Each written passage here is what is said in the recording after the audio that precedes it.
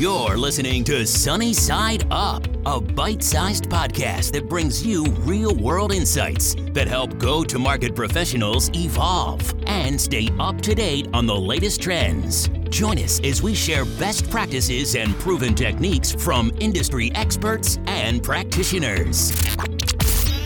Today's episode is made possible by Demand Matrix. Demand Matrix helps you complete your data stack with technographic, intent, and revenue potential data to help you accelerate revenue. Thanks for listening.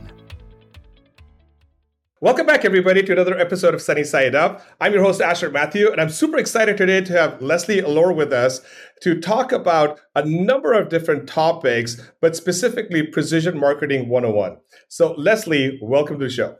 Oh, thanks so much for having me, Asher. I'm delighted to be here. Fantastic. Well, Leslie, before we get into it, can you please help our audience know who you are and how you got to where you are? Sure, absolutely. So I am currently the Global Vice President of Growth Marketing at Ivanti. I've been with Ivanti for a little over 7 months, and it's been a wild ride. It's been super cool, super fun. And, I was very, very lucky in my career. I started my journey in marketing operations pretty much before marketing operations was a thing. It was kind of accidental. I went to engineering school. I'm a very organized systems type thinker, and I kind of caught the marketing wave at the time when technology was really starting to blow up, and they needed marketers who wanted to be technologists. And so it was a perfect fit for me. And I grew my career through learning the operations side and then being super fascinated about how you can leverage tools and techniques and strategies to drive revenue. And I got really passionate about, honestly, just seeing the impact of what I was doing. And that's what's motivated me and driven me through my entire career. Fantastic. And can you write code? Actually, I can, although it's been many years since I've done so, and it definitely was not my strongest skill in engineering. Well, in that case, you're the exact same people, right? I went to school for computer science. I was basically an engineer by trade, and then I just realized that the bridging between technology and engineering and customer use cases was far, far, far more interesting than just writing code in front of a machine for 8 hours a day, and that's what brought me to here. So it sounds like you had this very similar-ish path. Exactly. I think maybe you and I are a little bit too social for that. Well, there's definitely that. There is definitely that. All right, let's dive into the topic. And for the folks that are listening, this podcast is specifically designed to help leaders become super leaders. And so the folks that we bring on the show are talking about concepts that they've gone through, and we break down topics, and then we talk about the experiences that they have so that they can get the lessons learned. And at the end of the podcast, we actually talk about actionable things that you can take away and apply them. And if you're not going to apply them, at least you understand the concept so that when you're speaking with them about those concepts to your teams, you can inform them about other people's experiences, and those become anecdotal stories. And so let's pick the first one. And Dusty, we talked about this in the beginning, right? Like there is a difference between B2C versus B2B marketing. And you had some thoughts on the past, the present, and the future of B2B versus B2C marketing. So share with us your thoughts. Yeah, sure. So, this is something that's talked about a lot, and I've heard it talked about in different ways throughout my career. And, what's really fascinating when you look at how people behave as a B2B buyer versus how they behave as a B2C buyer, it's different, right? There's this interesting cognitive dissonance in our brains and a different logic that we apply when we are going through a buying journey and making decisions for ourselves and our personal lives as consumers, and the way that we do it in a business setting. And, that has led to very different styles of marketing in the past. What we are seeing, and we've been seeing this for a while, is this convergence of B2B and B2C. This dissonance is really starting to narrow. And I think the recent pandemic and the fact that everybody's being driven into their home environment, they're making their purchases online in the same seat on the same computer and on a business side and a consumer side. And so it's like creating this unconscious expectation that their business buying experiences start to feel more like their consumer buying experiences. And I really think that this is just going to continue to happen over time, where this convergence will just become this one big mush of, what I experience in my B2C, where it's super personalized and super about me, and in the moment I need it will be applied to the B2B side. So that's the trend, right? It seems like the buying behavior, and again, it's probably true because like people have worked from one machine and they were working from their houses. And I know for a fact it's true for me because like I had a kid, which is super young. So I was ordering diapers and also taking sales calls at the same time. So of course, like I've got Amazon open on one side and I've got my demo machine open on one side. And of course, it takes like 2 seconds to order diapers these days. So it's great. And so do you think that people would want to buy large enterprise software the same way? Well, I wouldn't necessarily expect that it would go so far as, to transact. Although I have to say, it also surprised me that people will literally buy things like cars and boats online. And I don't know if you guys have looked at boat prices, but it's like the price of a house to buy a boat, and people are doing it online. So maybe the answer is yes. Maybe that we will get there from a B2B perspective. I think we're a little ways out from that, but I do think that more and more of the journey and the experience that is peripheral to the actual purchase moment is expected to be more consumer-like. I totally agree with you, because if you can buy a Tesla on your phone, then you should actually be able to transact and buy 100 licenses or 200 licenses for your sales teams on the phone as well. But you probably need to go through a free trial. And if the free trial looks similar-ish to, maybe an iPhone app download, and then you can go try apps and you can try your, let's call it business apps the same way. I think that is the way the world will move. And I will second your thought about boats, because we love to go fishing in our family. And every now and then, the topic of like, hey, what do boats look like and stuff like that come up. And then if you go look around, boats are booked out till like next year if you ever wanted to buy one right now. So I'm totally with you on that. Now, the question becomes about the way and the tools and the thinking that this thought process that's required to change to be able to think about your business from a B2B perspective, right, in that manner. And that to me is like more of a philosophical journey. And I know there's a behavior pattern, right, because COVID basically forced us to do this, but we're humans. Most people like to go back to the way that they were doing things when a certain crisis is averted. Thoughts on that?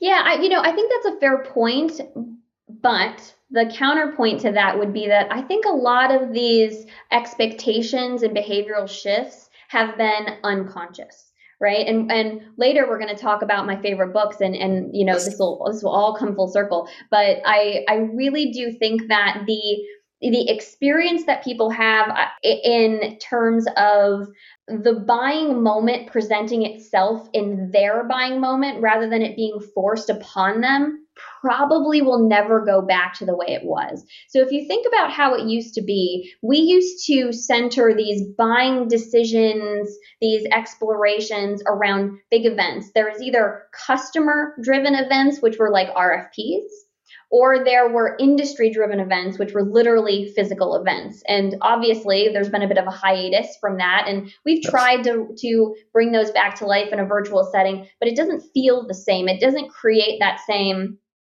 impetus of buying that it used to. And I really do believe that people are starting to realize that their buying moment is something that they can drive themselves, not something the industry drives. And that's certainly how things work in our consumer lives. I mean, going back to the theme on boats, are there boat shows out there? Okay, yeah, sure. Do people buy boats at boat shows?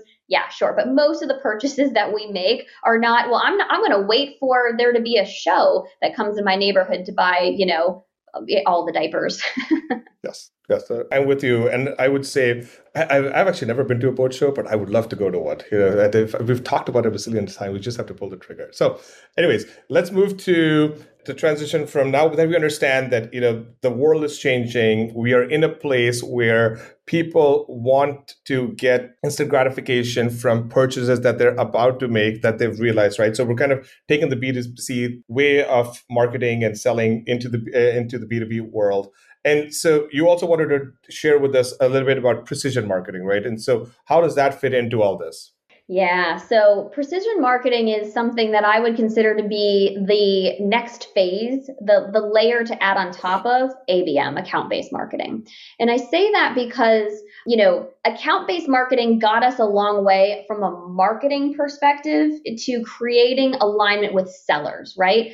Salespeople will not survive if they're just running around all over the planet without any focus and have no idea where their next payday is coming from. They've got to create an account plan and know what companies are their most likely opportunity to bear fruit in X period of time. And so account-based marketing has been fantastic to help marketers align our focus to those accounts, because that's how a lot of salespeople and teams think, right? And that's how they've been trained to think in the B2B space for a while. But the reality is companies, which is what accounts are, don't buy stuff. People do. And no amount of research into what is happening in an account is going to make up for your lack of understanding of how people interact and what the people you're interacting with want and need from you. And every person has a different motivator, has a different process, communication style, desires, and frankly, style for going through their buying experience. So precision marketing is about creating a marketing experience which adjusts to the people within your target accounts, as opposed to just treating all the people within an account as a homogenous group. I wholeheartedly agree with you. And I say this because my experience in the world of data is about a year and 6 months long. One of the most important things I've learned from this experience is the importance of influencers. But the even more important thing that I've learned is the importance of understanding the detractors and understanding them as people versus the company that they're in. Because a lot of people will drink the Kool-Aid, but people always make decisions based on how they're feeling, how they're dealt with, and their needs, right? And so as we've used data over and over and over again through helping customers, the influencers and the detractors, understanding them and knowing them and serving their needs, because there's always a need, right? Like you may not be able to serve them today, but you have to go back to the drawing board and come back again and serve them, right? And if you can do that, you will have them, right? As customers, because everybody has to earn the right. Now, I understand the shift. Is this something that you are seeing being adopted widely amongst your friends in marketing? And I say that because all of these things start off as, hey, I like to do this, and then you go tell your friend, and then that person tells your friend, and then now you have a movement, right? Or is this an industry-wide thing that you're seeing? I would say it's not industry-wide, although, I do participate in a lot of different panels and groups where this type of thing is something that we're talking about. And I have to give a lot of credit to Scott Vaughn, who is, I think a lot of people listening to this will probably know. He was the CRO at Integrate for quite some time until just recently. And he has done a great job of championing this entire thing. What was really funny is I thought I came up with this on my own, and then Scott and I touched base from time to time, and then he used the exact same word, precision. I was like, oh my gosh, you've been like reading my mind. But anyway, so I think everybody's going to independently come to this conclusion on their own. Yes. So I do think it will be an industry-wide shift. But I don't think it will be a fast and easy one because, and now this is where I'm going to point my finger at, the vendors in the marketing space. You all lean on ABM like it is the secret sauce of everything that is holy and dear. And, I get a little bit of chills every time I get an email where there's the words ABM. It's almost like a dirty word in my mind at this point, because it is kind of used to explain everything, and therefore it means nothing. Yes. So that's kind of my little. But I think, do you think it's a sign of maturity of where we're at, right? Because before this, I had lunch with somebody, and they were telling me about how difficult it was to help people understand the concept of ABM. And then early in the week, I was in a briefing, and the folks that were giving the briefing were saying, a lot of people still do it wrong, right? But the ones that are doing it correctly are actually seeing a lot of benefit. So do you think that we are kind of after the early adopter, we're like early laggards place in ABM, and then there are some people that may just never come to the conclusion because they're just going to keep on leveraging marketing automation to just send a bunch of emails to a bunch of leads that they probably found in the yellow pages. But the folks that are sophisticated like you have realized this, and they're moving towards this trend. If you had asked me this question 2 years ago, I would have said no. And the reason is because all ABM was a new hashtag for what is truly B2B marketing. So my perspective then, and still somewhat is today, is that account-based marketing is B2B marketing. And if you were doing B2B marketing correctly in the first place, then you would have been on that bandwagon and you didn't need the term ABM to make it sound like it was a smart strategy. I think I've evolved my view on that to say that what ABM has done is it has helped to create a category that has like sub-strategies within it so that you can understand different types of account-based marketing, right? So, I actually, as recently as last week, was giving a presentation to our ELT as part of our quarterly business review, and I literally took our target audience segmentation strategy and I overlaid it with the ITSMA ABM pyramid to say, look, when you're looking at segments in the mid-market space, we're talking about programmatic ABM. It's high scale, you're touching a lot of people, but it is still about the people. And we need to create digital experiences that are reactive and artificially intelligent driven to optimize that journey for those people and move them through as quickly as possible. For when you move up into the enterprise space, it starts to align itself to more of the ABM light, I think they call it today. And that is really about one to few accounts. And that is about grouping those things. And so to just make it super practical for people, I'll tell you exactly what I'm doing. And I'm in a, knee deep in a project right now to do this. And that is to reevaluate, look at our target accounts for each of our sales teams by business unit and region, and append some key firmographic data, not everything we can possibly find, but dig up some key firmographic attributes that will allow us to map those accounts to a key play. Those sales plays are based upon common pain points that we've created solutions around. And then what we're doing is we're literally calculating the revenue potential of each sales play based upon how many and which accounts have been mapped to it. And we're developing marketing strategies that are right-sized based upon the revenue potential of those plays. And then we're going to go execute them against those accounts. So I guess that brings it full circle back to the whole original principle of ABM, which again is something really good B2B companies should have been doing all along. I would say next to Scott Wand, you may just be my favorite person because of how eloquently you just shared that, because I've been working with this company called Fujitsu, right? And for about a year or so, right? And for a company that has like 35,000 employees or more, right? It's very hard to make that data-driven journey. And they have a fantastic new CMO that came in. I mean, it's just phenomenal. But to see this change that even you're talking about, and I saw it because we were on a call every single week at about 11 p.m. Pacific Standard Time, because that's when people in Japan and EMEA were on. I could see the pain, and it's a painful process. And if you're going to go through this, right, you just have to be ready to understand that the mass prioritization is the name of the game, but you have to develop the muscle, and the muscle really is developed around core competencies of your business. And I feel like so many people forget that, because the keywords that you choose to run all your marketing from need to match the core competencies that your business is actually going to serve in the marketplace. And there's a direct relationship with that. But that was my learning. Would you agree? I would absolutely agree. And I would take it one step further and say, when you use the keywords that align to your core competencies, they better be the keywords that people recognize and are using in the industry. Don't try making up your own keywords. That's never going to work.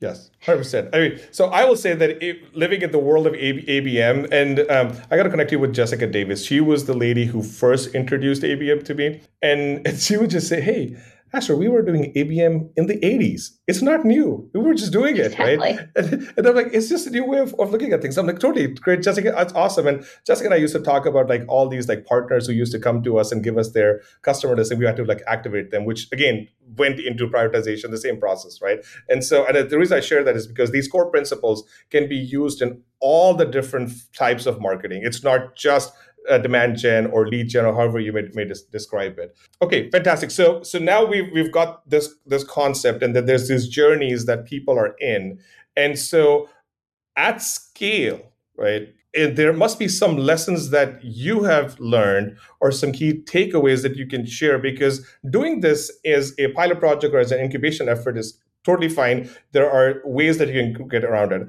But to do this at scale, there must be some things that are like golden rules to live by. So I would love for you to advise the crew, or maybe the 7,000 VPs that listen to this thing, with some key takeaways. Sure. So the key to scale, no surprise, is data and strategy alignment. So what you need to do is you need to understand strategically, where are you going to focus your energies, your key narratives and value propositions, and don't try to do too many at once. Understand what are the attributes of both the accounts, the companies, and the people as a combination that these value propositions will resonate with, and then use data science to marry those things together. And then there are a multitude of channels. I mean, the good thing about the ABM wave is that there's tons and tons and tons of channels out there. I mean, you pretty much, no marketing tech vendor can survive today if they don't do some level of account-based marketing enablement. So if you've got the data, you know these are the accounts, these are the attributes of the people and the companies. These are the types of behavioral indicators that indicate that somebody could be right for this value proposition. There's so many opportunities to marry that. Thing I would say is you can't just set it and forget it. You can't just like chuck it over the fence to a vendor and let it ride and then see what happens on the other end without constantly monitoring it, because ABM can take a long time to bear fruit if you think about the full lead to sales cycle, if you're thinking about it in a traditional sense. And so you can't wait for that. You've got to be watching and seeing, are people interacting? Are we seeing the early leading indicators? Okay, if we're seeing that, are those leading indicators leading to the next thing we expect to happen, which, so tactical, practical example, if you're seeing that all of a sudden your campaign engagement is rising, your lead creation is rising, even your marketing qualification leads are rising, but somehow your opportunities and pipeline is not, you've got to break down somewhere and you've got to go triage what that is. And you have to be monitoring and doing that constantly, which is a very painful but very necessary thing. Super awesome insight that you shared. As you were saying this, one of the lessons that I've learned is, as an executive, you have to explain the why. And if you don't know the answer, don't say it. Just say, I'll get you the data, and then we'll have a data-driven discussion, right? But you have to know the why. You also have to make decisions. But that's like, we've covered this multiple times in this podcast. But the explanation of the why something is happening or isn't happening, both are required from you as an executive. And as you were saying that, like, I just had flashbacks, and I know there's thousands of younger executives in listening to this podcast, and this habit or this muscle needs to be built, and it's a very intentional one that you have to build, because when the results are good, people say, well, if it's working, why do we care? Let it work, right? And that's actually not. When you start saying that, you then start taking your eye off the ball, and then you think that automation means set it and forget it. And that's, to your earlier point, you cannot set it and forget it, because at any given point in time, there are macro trends that are affecting your business or can affect your business. And so if things are going well and then start going extremely well, people want to know why, so that they have comfort. And when they have comfort, that's how trust is enabled. When trust is enabled, your executive teams get tighter. And when executive teams get tighter, you have an amazing executive experience. Any thoughts on that? I couldn't agree more. And I would even add on that you want your entire executive team to understand, at least at a high level, the strategy and the why behind the strategy first. So that way, when you stand up and show the results, they understand what they're expecting to see and why we're expecting to see it. And, I've had moments in my career, including recently, where, I've stood up in front of a ELT in May and I said, okay, all the leading indicators show that things are going in the right direction, but we're not seeing these convert into actual tangible pipeline for the sellers, and we don't know why. So here's what I'm going to do about it. Because here's what I expected to see, and I'm seeing this, but I'm not seeing that. Here's exactly what I'm going to go do about it. And then in the time between that meeting and the next QBR, I delivered updates to say, here's the progress we're making towards evaluating this. So that when I showed up to the next QBR, I said, here's what we uncovered. Here's what we're doing about it. Here's the early impact we're seeing of that. Fortunately, it was good. And by the way, now that we've got our arms around this, here's the next step in our strategy and the next thing we're going to do and why we're doing it. And I think it's super important that marketers feel confident standing up in front of their leadership team and explaining, not defending, but explaining, this is what I'm going to go do. This is what you should expect to see from me. So that way, when you are presenting results, whether good or bad, they understood what all came from. Fantastic. So let's talk about another point, and I'm going to tie another point to it because I want to drive a point home, but I would love your learnings from this, right? Not letting the vendor just work in an automated fashion. And that the thought of working with data companies. And I'll say why I'm saying this, because there's a big learning of mine that I want to share with the world. But I want you to get your thoughts first. Yeah, here's the thing about data. It is transitory, right? It changes all the time. What is good data today could be crap data in 3 months from now. And actually, that is becoming more and more true as we're seeing so much change in the industry. I'm sure by now everybody has heard and possibly even experienced, that there's lots of people changing jobs, more people than ever, which means that the average database attrition has really, really increased. And that is a perpetual challenge for marketers, for data vendors. So you can't rest on your laurels and assume that the data that you had is still good. So you have to be constantly monitoring that and the quality of it. You add on this layer of privacy considerations and the fact that, we are the stewards of data that we are being it's on loan to us is kind of the best way to think about data, right? Yes. Somebody is loaning us the right to use their information as long as we don't abuse it, and they have every right to take it away. And I don't think that marketers are used to thinking about people's data that way. I think GDPR might be one of the best things that ever happened to marketing because it's forced us to do better marketing. But it's something that you have to take ownership of. And by the way, I personally don't believe that you can just trust that your vendors are doing all the right things without holding them accountable regularly. And that point, a slightly more, I would say, encouragingly way to put it, is be partners with your data vendors. And I'll tell you this, I went through COVID helping build a data company, and the people that were partners of mine, I understood them. And they understood what I was trying to do. And then we worked on things. And the reason is because if you buy an application today, you're going to extract the value of that application tomorrow because the features are all on, the selectors are all on, you can go and do it.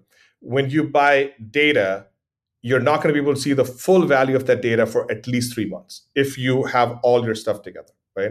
And so because of that, I would say a lot of executives need to spend time and understand the people who are behind the data vendors and then go and select the data vendors. But even in that scenario, do not just pick a data vendor and run with it. Think about the attributes to your earlier point. I'm so glad you said that because just having 130 attributes of an account isn't necessarily going to help you. You need the 7 that are important, that match to your sales plays, that match to your core competencies.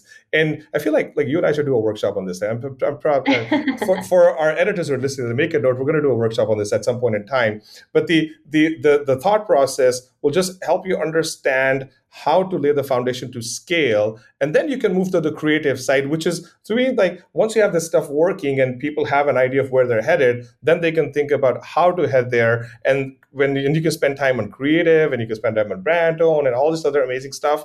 And when all of this stuff comes alive, then you'll see people's reaction would be that they will take your marketing personally, as in they will feel glad that they associated themselves with you. That's what's at stake. Yeah, I couldn't agree more. I couldn't agree more. And for, those people, those, vendors that I work with, I absolutely consider them partners. And by the way, the only vendors that really survive in my world are those who behave as, partners rather than vendors, and take the time to understand our strategy and what we're trying to do. And I know that you guys had Franny on your podcast before. Yes. And, Franny's one of those people that is such a great partner. I'll tell you a quick story. Yep. Just because it's so fresh. So, one of the things that we're focusing on is cross-selling. We do a lot of acquisitions. And so, we're constantly acquiring new customers through those acquisitions. And we look for opportunities to enhance what we do with them with some of the newer solutions as we bring them in. And we've been really trying to figure out what is the best approach, the most customer-centric approach to cross-selling. And then yesterday, actually, me and a woman who works for me, we got an email from Franny, and it just asked 3 really direct questions. 2 of them were very personal, and one of them was our opinion about events. And really, the whole objective of the third question was to open up the door to have that cross-selling conversation because of their Accrue acquisition. And what was so funny is that I took the email and I was like, well, this is brilliant. And I forwarded to a couple of my coworkers and I was like, what a great cross-selling email. We should be doing something like this. And then the woman who works for me, who had already responded to it and was happily answering all her questions, she's like, oh, wow, I feel really stupid. I thought we were just friends and she was just asking me my opinion on things. I didn't even realize I was being sold to. And that is that's how you need to get personal with your partners and your vendors. 100%. And I'll also put this out there because I feel like it's important. Everybody has to buy data. Everybody has to buy apps. Everybody is going to go be sold to, right? But the way that you do it has to be human. It has to be meaningful. And because you have to play the long game, there's got to be we are going to do this year, and if timing doesn't work out, no problem. We're going to come back to it. But it's not the things are done. And I'll share this personally. It took me a very long time to understand this myself. But then I'll speak with executives from India or from Singapore or Japan, and they're work, and then we got to get results. But if you are building something meaningful, it is going to take time, and then nurture the relationship. And Franny was awesome, by the way. She also canceled on me twice. I'm just put that out there, but she's a friend, so I can say that. But then we did the podcast, and it was totally fantastic. And she's high energy, which is what I love. So let's talk a little bit about data stewardship, because this is an important topic. It was important before, but it is even more important right now because we're coming out of COVID, right? And the tendency is going to be, let's just buy all the data in the world and blast, and some of us are just going to go back to the spray and pray, right? And so share with us your lessons of data stewardship. Well, I think there needs to be a public service announcement that just explains that I am and have always been extraordinarily conservative when it comes to the treatment of people's data. This predated CASL, which I think came out in 2014, and GDPR and all those things. I really genuinely believe that we have to earn the right to have and to use people's data. And it's not because I'm a privacy nut. I have all of the in-home devices whose names I can't say because they'll all turn on. I have no illusions about personal privacy. I just think it's respectful people to treat them in a way that sees them as people. So if you want somebody to take the time to interact with you, you should take the time to think about what's a valuable interaction for them. And I know that sounds like it's off topic from data stewardship, but I see those things as very intimately related. So for me, having high quality data matters. Having data that can be used, to your point, the attributes that are relevant to the value proposition you have to offer matters, and how you treat and handle people's data and matters. So, I think that what I've told my teams in the past is to think about your relationship with somebody you want to communicate with as a line of credit. So if you think about data stewardship, think about how you have a line of credit with them. And just like how credit works, when you do good things, when you have good interactions, it builds up your line of credit, and you get more of it. You earn more information, right? Data, and you can do more with it. But when you do bad things, it breaks that credit score down. And if your credit score gets too low, you're just going to be cut off, right? And it's a lot harder to build up a good credit score once it's bad. So that's kind of how I think about that. Well said. But I still feel like it's going to take some time for people to get used to it. And officially, like, this week is one of those weeks where, like, again, we just got this big briefing done, et cetera, et cetera, et cetera. And we're back to the brand is going to be a differentiator, right? Because if everybody has all the data, everybody has all the insight, everybody has all the tools, like, let's say, I think the average large company has 1,100 tools or stuff, right? So even if they had like 70 of the right ones, you still have all, right? And so then you're back to the brand is going to be differentiator. And if you weren't methodical about building your brand, I feel like you're going to have a reputation that you may not want. So, but that was my conclusion, right? Your thoughts? Brand is super, super, super important. You have to have a brand that is recognized and has a solid reputation. I will not refute that, but I do not think that brand can its own be a differentiator. Like, all things equal, just on brand being a differentiator, I think that that's a cop-out. I would challenge anybody to take on the challenge of making the customer experience your differentiator. So if you truly have all the same data, the exact same capabilities, all the feature functions, blinky light things are exactly the same, then your differentiator is going to be the customer experience, how your interface works, how responsive you are to customers and issues, how fun you are to work with, and Yes. what kind of partner you are. Yes. I will edit my definition, because to me, when I say brand, it actually includes all those elements in it. Because if I recognized you, but when I first connected with you, you were great, and the second time I connected with you, you're not so great, and the third time you're not so great, like, that brand is gone, right? And I'm not saying you just specifically, but I'm just saying like a brand, right? Like if Apple all of a sudden said, guys, you can only download 5 apps. And they're like, wait, I thought you stood for freedom and creativity and like this stuff, and now you're only limiting me to 5 apps. Like, this is not a great customer experience. I do not want to be associated. Or I'll give you an even better example. This is what my wife told me, right? And she's like, hey, like, we used to get everything from Amazon on any day that we wanted, right? Now they're saying, hey, if you want everything for free, you have to pick a day, right? And even subtle things like that, right? Like, change the experience, right? But it's all rooted in customer experience. So you're just totally right. But then if you combine them, they kind of fit in that brand bucket, right? Because the non-brand bucket is all about like demand gen, creativity, and stuff like that. What do you think? I think that's very interesting and very telling of you, that you associate experience with brand. I would say that I'm not sure that that's true of all people. I think some people, think about how people vote for a second. Let's just take it out of the customer space or the brand space for a second. Oftentimes, people who don't have or take the time to educate themselves on a candidate, they will vote for who? The name they recognize. Yes. And that can also be true when people make purchase decisions, right? If all things are equal, you're probably going to pick based upon price. And if price is basically the same, then you're going to go with the brand you recognize, whether you have an experience with that brand or not. So that's kind of why I say, the true differentiator, what matters more than anything else, is that customer experience. Yeah, 100%. I mean, we're both technologists and engineers, right? And so we're like, hey, +1 + 1 + 1 + 1 actually equals 5. But if I didn't have the 1, I'm not going to associate with the 5. So great. Let's shift gears to a resource. And we always ask for super experienced executives like yourself to share a resource, whether it's a book, a blog, a website, a email list, right? Is there something that you would like to share with us so that the 7,000 executives that listen to this podcast can take something of actionable away from it? Yes, I'm actually going to give you 2, and they are both books. And by the way, both of them can be read or audiobooks, but I would definitely recommend one. You actually need the actual, you need to read it. So the first one is Predictably Irrational. It's a book about behavioral economics by Dan Ariely.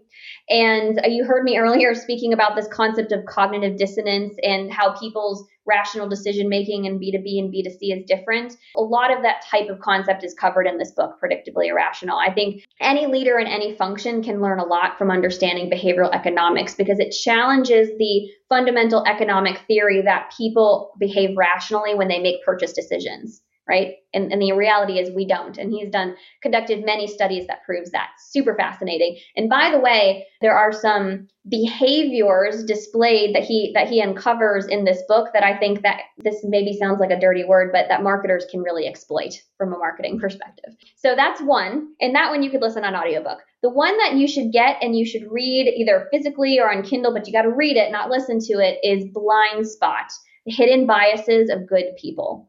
That to me, it's all about implicit bias. And I just feel super passionately that anybody in a leadership role needs to understand the concept of implicit bias. But the other reason I say this is because as marketers, there's a lot of really juicy information in here about how cognitive heuristics work. And again, maybe kind of not a nice word, but there's a lot of cognitive heuristics that we can exploit as marketers. So check those two out. Fantastic. So next part of this is where we get to give forward, right? And so are there 2 or 3 other folks in go-to-market or data science that you would recommend we bring onto the show so they can educate us the same way that you're educating us? And this way, a whole generation of people get to be better. Yes. So he doesn't know that I'm giving you his name, but I'm going to give you Troy Arias. He leads the data science at Iron Mountain, and this guy has a super fascinating background. He's former military, and then he actually was a general manager of an Iron Mountain facility. So he's got really great business acumen.